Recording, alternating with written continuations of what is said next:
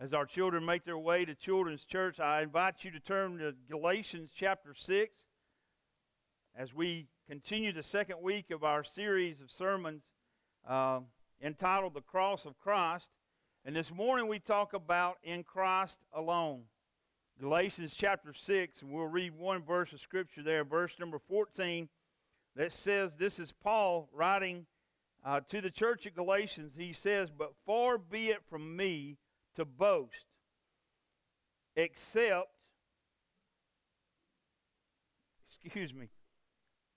but far be it from me to boast except in the cross of our Lord Jesus Christ, by which the world has been crucified to me, and I to the world." Father, thank you for the Scriptures this morning. Thank you for the worship, the praise that has been lifted to you. Thank you for the songs that remind us the same thing that we'll be looking at in our sermon this morning, that it's in Christ alone. And it was in His love and His mercy and His grace. And Father, thank you for the plan that you had in place for us from the beginning to redeem us through the cross of Christ. We ask these things in Jesus' name. Amen. In a couple of weeks, I will be able to celebrate 25 years since the moment when I made a public profession of faith that I had asked Jesus to forgive me of my sins, and that I had put my faith and trust in Him for eternity, and that I wanted to follow Him for the rest of my life. It seems like just yesterday, but it was almost 25 years ago, that first week in April. And one of the first things that I did after I made that decision public and after I let people know that I was following Jesus Christ, I got in touch with a friend of mine that I went to school with, a friend of mine named Tony Clark, who was a member here at Piedmont First Baptist Church. His mom and dad moved here when I was in the 6th grade. His dad, Reagan, was the football coach here. And so we became friends there in the 6th grade. And we were friends all throughout high school and even on and through college. But when Tony moved here in the 6th grade, he began to share Christ with me all the time. And not only did he share Christ with me, but he lived an example in front of me, whether we were at school or we worked together later on when we were in high school. We worked together at the old Winn-Dixie and the old shopping plaza. And we spent a lot of time together, a lot of hours together. We hung out together out of school and out of work. And Tony would constantly share Christ with me, and he shared it in a loving, compassionate, and kind way. And he talked to me about how I needed to be converted to Christ. And it was always a topic of conversation with Tony. So after I became a Christian, and we hadn't seen each other in several years. He and his wife, Mona, had moved outside of Atlanta, and we hadn't seen each other in quite a while. And it was right before our 10-year class anniversary. But one of the first things I did was I called Tony, and I let him know the decision that I had made and how I'd given my life to Christ. And I wanted him to know the impact that he had had on me when we were younger and all through school, and his witness to me. And about a week or two later, in the mail, I got a letter from he and his wife, Mona. And inside the letter was a small cross, just a small golden cross. And it was a pin-on cross. And back then I wore a cap a lot. And they told me about how that cross was just a reminder to me of my new life in Christ, and how that what Christ had done for me on the cross, and how it would just be a silent witness for me that if I wear that cross and someone asked me about it, then I would have the opportunity to tell them about what Christ had done for me. So I wore that cross, and it meant so much to me. But in the course of all these years, I don't know where it is now. We moved once, and we have more stuff in storage than any people that you could ever imagine. But I still think about that and that symbol and what it meant to me, that how someone all those years later still cared and loved me. And so maybe you have something like that. Maybe you have a cross or a Bible or a bookmark or something that's special to you that same way, that reminds you of a time in your life where you gave your life to Christ and where you found forgiveness with God through what Christ had done for you at the cross. And so this morning, as we continue looking at where we are, we remember that all throughout the Gospels and all throughout the New Testament, the cross of Christ is seen as the most significant symbol of our faith in Christ. Jesus spoke plainly of us taking up our cross and following Him every day. Paul makes reference to Christ's crucifixion numerous times throughout his writings to the different churches as the only means, the only way of our salvation. So today, as we continue looking at the cross of Christ, we look and we see the many different aspects, and we look at the fact that there is the offense of the cross to many people. Now, there are some things that unite people that may have never ever come together about any other subject.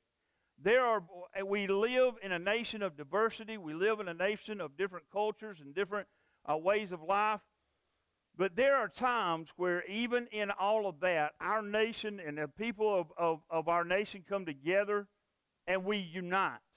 It's happened before in the last century with World War I, World War II, different things. But in our recent lifetime, after September the 11th, the attacks in New York City and in Washington, D.C., it didn't matter what walk of life you were from or what faith you were from or who you were. We all seem to come together and be united as one people, solidly together. And there are times that we look at the history of where we are in the Scriptures here in the New Testament. There are two groups of people that are prominent there in all of the writings that we see. There are the Jews who Jesus came for, the nation of Israel, the people of Palestine there, and the people that he came to redeem. And there are the Romans who controlled them, who had came in and who had conquered Palestine and who had exerted their authority over the Jews who lived there. And we see that they have very little in common. The Romans had built a great empire that rested solely on their political power and their military strength. And it all centered around a city in Rome. The Jewish people, their lives centered around their religion. And everything centered around their city and their temple there in Jerusalem. The Jewish, their whole life revolved around that. Rome had many temples to many gods. We see in Acts chapter 17 when Paul goes to the city of Athens even when he goes there and he begins to talk to the people there, they're in a pantheon and there are hundreds of gods that they have there that they are worshiping. They even have a god, a symbol there to an unknown god, just in case they left anybody out. But the Jews have a temple in Jerusalem, and they have only one temple, and they worship only one God. But there was some common ground between them. And the things that they found in common was that they were both offended by the cross. Both groups of people are offended by the cross. Paul writes about this. He writes about it from a Jewish perspective in Galatians chapter 3 and verse 13. He says, "For it is written, cursed is everyone who is hanged on a tree." The Jews thought that only the most vile, sinful, evil person was hung upon a cross. And that if they were hung there, it was a symbol that God himself had cursed them. He writes also from the perspective of the Romans in 1 Corinthians chapter 1 when he says, "For Jews demand signs and Greeks seek wisdom, but we preach Christ crucified, a stumbling block to Jews and folly or foolishness to Gentiles." And both of these groups, when they looked at Jesus and they looked at Jesus going to a cross, and they looked at Jesus and they had heard him declared the King of the Jews, and they looked at him and they saw him going to a cross, both of these groups of people thought that it was foolish for anyone who would proclaim to be a king to voluntarily go and face a cross. The Roman Cicero wrote, let the very name of the cross be far away, not only from the body of a Roman citizen, but even from his thoughts, his eyes, and his ears. The Romans reserved crucifixion for slaves, for the thieves, the two thieves who were hung on the crosses out beside Jesus, for assassins, and for people who led rebellions against the Roman government. And it was very rare for a Roman citizen to ever be executed by crucifixion. We see this bear out in the New Testament after the Gospels when we see that Paul, who was a Roman citizen, was beheaded. But Simon Peter, who was a Jew, was crucified. So we see that it was an absolute thing of disgust to a citizen of Rome. And crucifixions were a common sight to people who lived in this region. The Romans kept the people in line by publicly showing them the consequences for what would happen to them if they didn't stay within the rules of their government. And as soon as the sentence of crucifixion was handed down, that condemned person was flogged with a leather whip that was loaded with metal and bone, and it was so cruel that it became known as the intermediate death. That person was then required to shoulder the crossbar on which they were going to be extended and carry it to the place of crucifixion. To make them further shamed, around their neck they would put a sign that would tell what their crime was. And there at the execution spot, they would be stripped and nailed to the crossbar and then fastened to an upright post. There would be a foot peg for them to rest their foot upon, and for hours or maybe days, they would be there hanging in the most slow and excruciating death that could ever be imagined. And so almost every Jew and every Roman who lived in Palestine had witnessed the horror of a crucifixion. So imagine the shock to the many, many followers of Jesus when Jesus said these words that we looked at last week in Matthew chapter 16, when Jesus said, if anyone wants to come after me, let him deny himself and take up his cross and follow me. It was a shock to the people who heard this.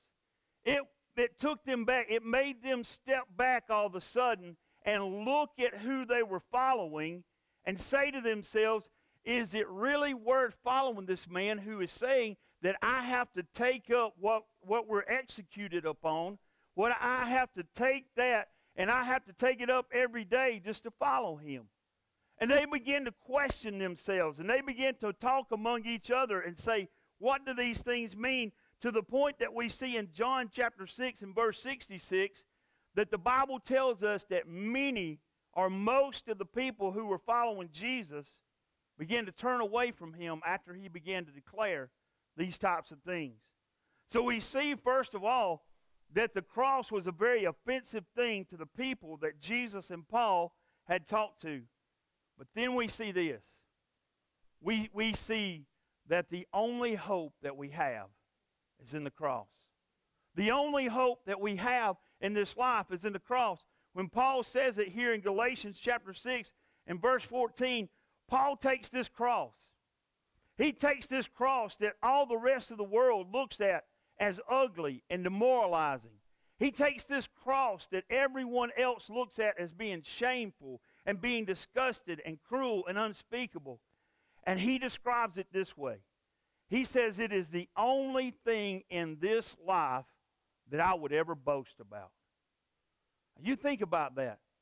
A man writing these words who had been shipwrecked, who had been beaten, who had established churches all throughout the known world, a man who was the greatest missionary and evangelist who ever lived, a man who had all of these things, a man who was chosen by God personally to be the apostle to the whole Gentile world. And he said, there's no way that I would boast in anything about me. The only thing in this whole world that I would ever boast about is the cross of Jesus Christ. and what it has done for my life. Now, Paul is at the end of his letter, and he emphasizes to the Galatians, in verse number 11, he says, I want you to know that I personally am writing this letter.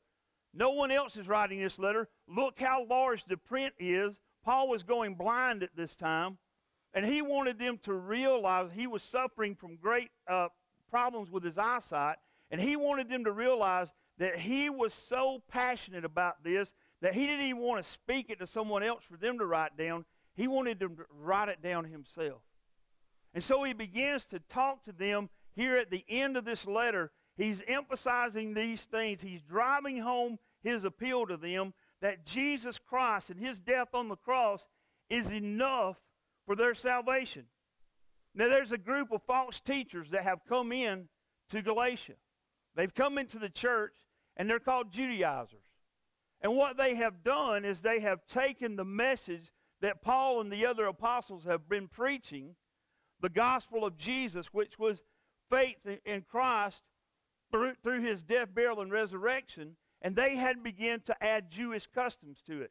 They had begun to tell the people, that is good that you're following this teaching, but also you should be following some of the Jewish customs that we follow. One of the main ones of those being circumcision. And so Paul is driving home to them that what these people had been teaching them is wrong, and that salvation was found nowhere else but in Christ. And so Paul reminds the Galatians that Christianity is this. Christianity is about an inward change. Christianity is about a forgiveness in our soul. Christianity is about something that happens when we ask God to forgive us of our sins, and he cleanses us inside. And Paul says that it is so significant and it is so life-changing that we don't have to rely on these outward observances. In verse number 12, he says that these false teachers, they want to make a good impression outwardly. You see, some people don't want to believe that they are too weak and too sinful to contribute to their own salvation. Some people want to believe that they are strong enough and good enough to be their own salvation.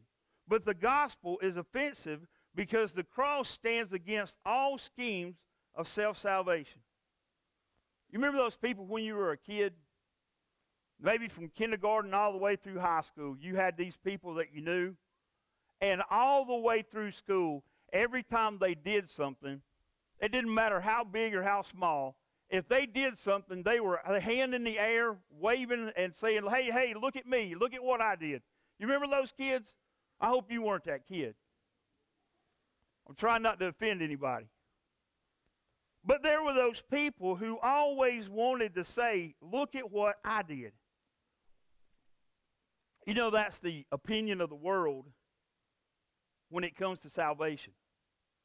The opinion of world religions and the opinion of most people in the world likes religion. And the world likes morality. But the world is offended by the cross because it takes their works and their self-boasting out of the equation. And as a result, people who love the cross are looked down upon and persecuted. Timothy Keller makes this observation about Paul's writing in Galatians chapter 6. He says this, ultimately, Paul says, the heart of your religion is what you boast in. What, at bottom, is the reason that you think you are in a right relationship with God? Now, here's that sophomoric question that we ask sometimes. But it's a very, very important question. If we were standing at the gates of heaven, and on the other side they ask us, why should we let you in to God's heaven? What would our response be? Most people in the world's response would rely on who? Would rely on themselves. They would talk about what a good person they are. They would talk about what a moral person they are. They would talk about, I talk to people all the time who tell me, I've done this much good and I've done this much bad, and surely I'm a better person, and I'll be all right when I meet God in eternity because I've done much more good than I have bad. But that's not the gospel. That's not what the gospel says. You see, religion causes me to boast in something about me. Religion causes me to say that I did something to earn this. I've been challenged in the last couple of weeks about my belief in my belief that Jesus is the way, the truth, and the life, and that salvation is a free gift of God through faith by grace, and it's not about works, lest any man should boast. I've been challenged hard on that in the last couple of weeks. I've been told that it's about Jesus and my baptism. I've been told it's about Jesus and the way I dress, or Jesus and the do's and the don'ts and the ifs. I've been told that it's about Jesus and all these other things. And it's not dependent on the finished work of Christ alone, but my ability to add to it. It's almost as if people say, the cross needs my help. The cross needs me to help along. God's plan of salvation needs my help along the way. But here's the difference. When our faith is the way that Paul's is in the cross of Christ, the gospel leads me to boast in the cross that Jesus was crucified on. Religion causes me to boast about myself, but the true gospel leads me to boast in what Jesus did and causes me to want to glorify Jesus and what Jesus has done. Because of the cross, I can be confident and secure in my salvation and my relationship with Jesus Christ. Now, what if it were relying on me? What if my salvation were relying on me? Guess what it would be? It would be a disaster. It would be a disaster, because you know who I am? I'm somebody who's going to fail, and I'm going to fail, and I'm going to fail, and I'm going to mess up, and I'm going to mess up, and I'm going to mess up. But Jesus saved me from my sins, and my faith and my trust is in Jesus and in His taking control of my life and causing to point out to me through the Holy Spirit when I am not in right order with Him, and causing me to go to Him and ask Him to correct me when I'm wrong. But see, the gospel is summed up in this incredible statement. Just look at it again there in verse number 14. Paul says that, far be it from me to boast except in the cross of our Lord Jesus Christ, nothing else. I can't boast in anything else. And here's what happens. When we understand this, when we get this, and when we grasp this, you know what we become? We become very humble people. We become very humble people before the Lord God when we grasp that we know that there is a plan for our salvation, that God's Son, Jesus Christ, provided for us through the cross of crucifixion. And when we grasp this, we are no longer trying to look or be religious, but we're motivated.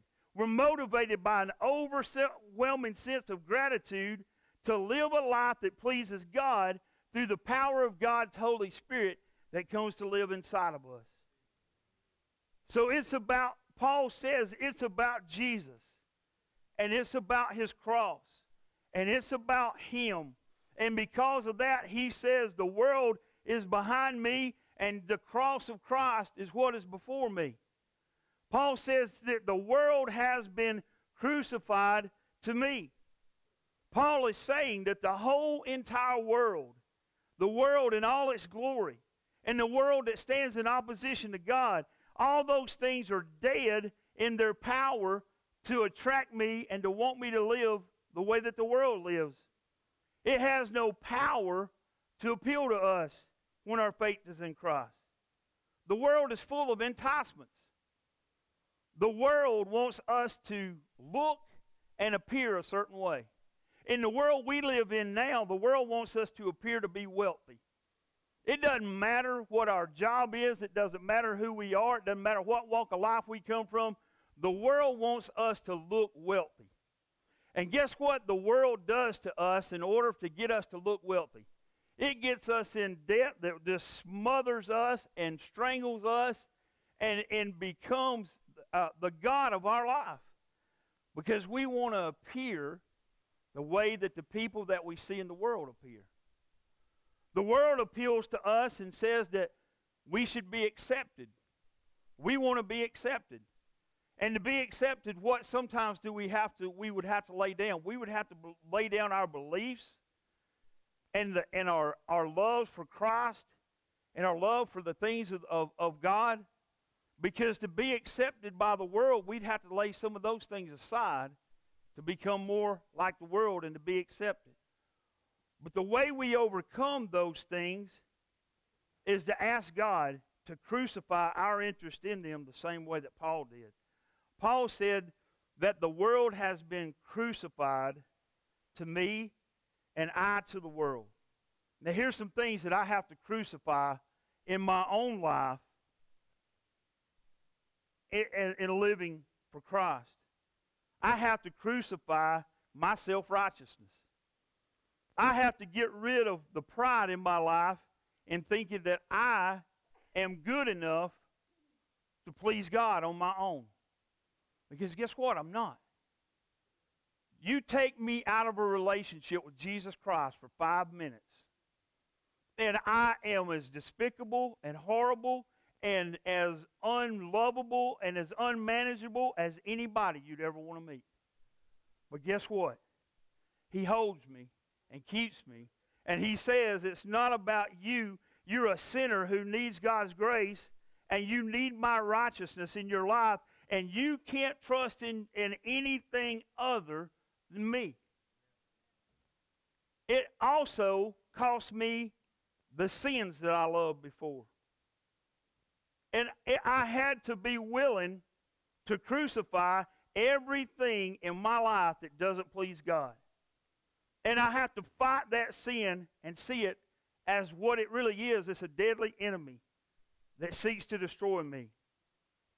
And here's one that's hard for a lot of people. I had to crucify the love of an easy life. You know what an easy life is? You know when my life was easy? My life was easy when I was living how I wanted to live it. My life was easy before I submitted my life to Christ and said, you're in charge now. Because guess what? When I was in charge, I did what I wanted to do. And it was easy. I made my own decisions, and they were easy. Because what do we do when we make our own decisions? We go the path of least resistance, don't we? We take the easy way in life. But guess what? Sometimes as a believer, sometimes as a follower of Christ, sometimes people have the notion that when we give our lives to Christ, that everything after that's just going to be sunshine and rainbows and everything's going to be just perfect every day. And guess what? Sometimes there's hardships and sometimes there's trouble. And sometimes it's not easy. But you know what's so wonderful about it? There's never one moment when I'm alone. There's never one moment when I put my faith and trust in the Lord Jesus Christ. There's never a moment where I'm alone. Christ goes with me all the way, and at the end of this life, I will someday collapse into his arms, and he'll say, welcome. Or my hope is he'll say, welcome, good and faithful servant. And then it costs you, sometimes we have to crucify our love of being in favor with the world we live in. Sometimes because we love Christ, and sometimes because we live a biblical life the way that Christ has designed for us, sometimes that causes us to be at odds with the world. And sometimes we're going to face the scorn and the animosity of the world that we live in. Sometimes because we belong to Jesus, people may do us wrong or treat us unfairly. But we don't look, Jesus said that, John says in the scriptures we've been studying on Sunday night, that greater is he that is in me than he that is in the world. And Jesus said, I have overcome the world. So we don't have to worry about those things, but we have to be willing to lay those things down and to crucify them. Paul tells us that Christianity makes a difference in our manner of life and in our manner of conversation. He says that the Holy Spirit will clean us and help us overcome the sins that tempt us so often. The Holy Spirit is who will give us power to lay down those old sins and to crucify them daily. The things that I once hated, I now love, and the things that I once loved, I now hate. I don't want to be a part of a sinful life anymore because I realize what Christ has done for me. So we take up our cross daily, and we follow Jesus as our master, and we have a desire to serve him. There is an unnatural desire, an uncommon desire compared to the world in a Christian of self-sacrifice and service to other people. When we understand what Christ has done for us and we understand the lengths that he went to for our salvation, it makes us as a Christian look at every other person we see and realize that that person is more important than I am. And realize that every person we see is a soul, and every person we see is as deserving of grace and God's grace and Christ's righteousness as we were. And that we should be mindful of that each and every day. And we should serve and we should share. We should tell others about what Christ has done for us. It wasn't natural for me. I could talk to anybody. Someone told me this morning they had to speak somewhere, and they said, if I'm sitting at a table with a group of other people that I know, I can talk to them for hours. But if I had to get up in front of a lot of people, I lose every thought that I had when I stood up to talk. Listen, it was unnatural for me to want to sit around and talk about the things that I've talked about this morning. It was unnatural to me before I asked for forgiveness of my sins and I asked Christ to be my Lord. It was unnatural for me to sit and talk about the things that Christ provided and the things that Christ had done. Now, I would love to sit and talk to you about Bible trivia because I went to Sunday school all my childhood, and I knew a lot of trivia, but I didn't know inside my heart what it really was to follow Christ.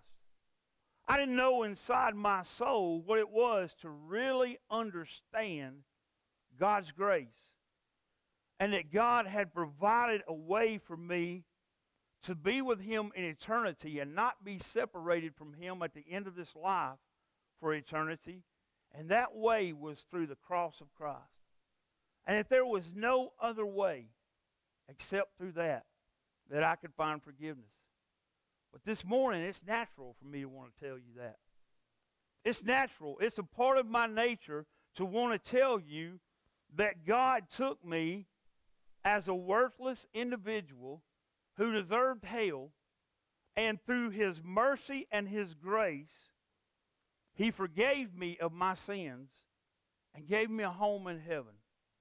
And no matter what I face in this life, no matter what trial or tribulation, in the greatest times and in the most sorrowful times, he's with me every step of the way. And there may be moments when I feel alone in this life and I feel like I'm all by myself, but I can pick up the scripture and I can read over and over the promises of Christ where he said that he would never leave me or forsake me, but he would go with me all the way to the end of this life. We're coming up on the celebration of the resurrection. We're coming up on Easter Sunday, where we as Christians look at and we are excited about what Jesus did that Easter morning, the resurrection and his life and his overcoming sin and death and the grave. And we are excited and we are passionate, and we'll invite people to church that day, and we'll tell them about the music that we're going to sing, and we'll tell them about being a part of being here that day. And it's the height of everything we do. But tell them about what he did for you to get there. Tell them about the cross of Christ. Tell them about Him leaving the glory and splendor of heaven to be born in the greatest poverty that could be known to a human being, and walking through this life and living sinless, and going to a cross as your substitute. It was you that should have been on that cross. It was Darren Hood who should have been on that cross. It was Linda Donaldson who should have been on that cross. It was Jeremy Bryan who should have been on that cross. But it was God Himself who went to that cross. It was God Himself who spoke the world into existence, who went and suffered on what the people around Him thought was the most foolish and shameful object in all the world. And He bore all of that shame and all of that sin for you. Tell them the message of the cross.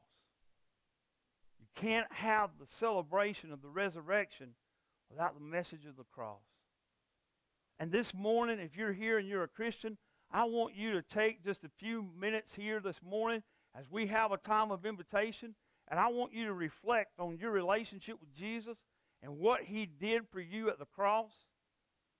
And then I want you to purpose in your heart that you're going to leave here and you're going to pray in earnest that you'll tell someone else about the message of the cross, because it's changed your life from the inside out. If you're here this morning and you're sitting on a pew and you've heard the words that I'm talking about, and you know that there's never come a place in your life where you've asked for forgiveness of your sins. 25 years ago, I was sitting right where you are. I was lost. I had no relationship with Christ. My parents prayed for me continuously, but most everyone else had probably written me off as just a hopeless cause. But not Jesus. But not Jesus. Jesus, the Holy Spirit, spoke to my heart and pointed me to Christ and told me that there was a better way of life. And I took it. And I want to tell you something. 25 years later, I've made some good decisions in my life. But 25 years later, it's still the greatest decision that I ever made. And I will go to my grave saying that it's about the cross of Christ for a sinner like me. Darren, if you would come this morning as we stand, Father, I thank you for your love, and I thank you for your mercy, and I thank you for your grace, and I thank you for your words that are in Scripture. My ability to tell them and explain them this morning is nothing compared to the ability of the Holy Spirit to take those words and to put them in the hearts and the minds of people here this morning.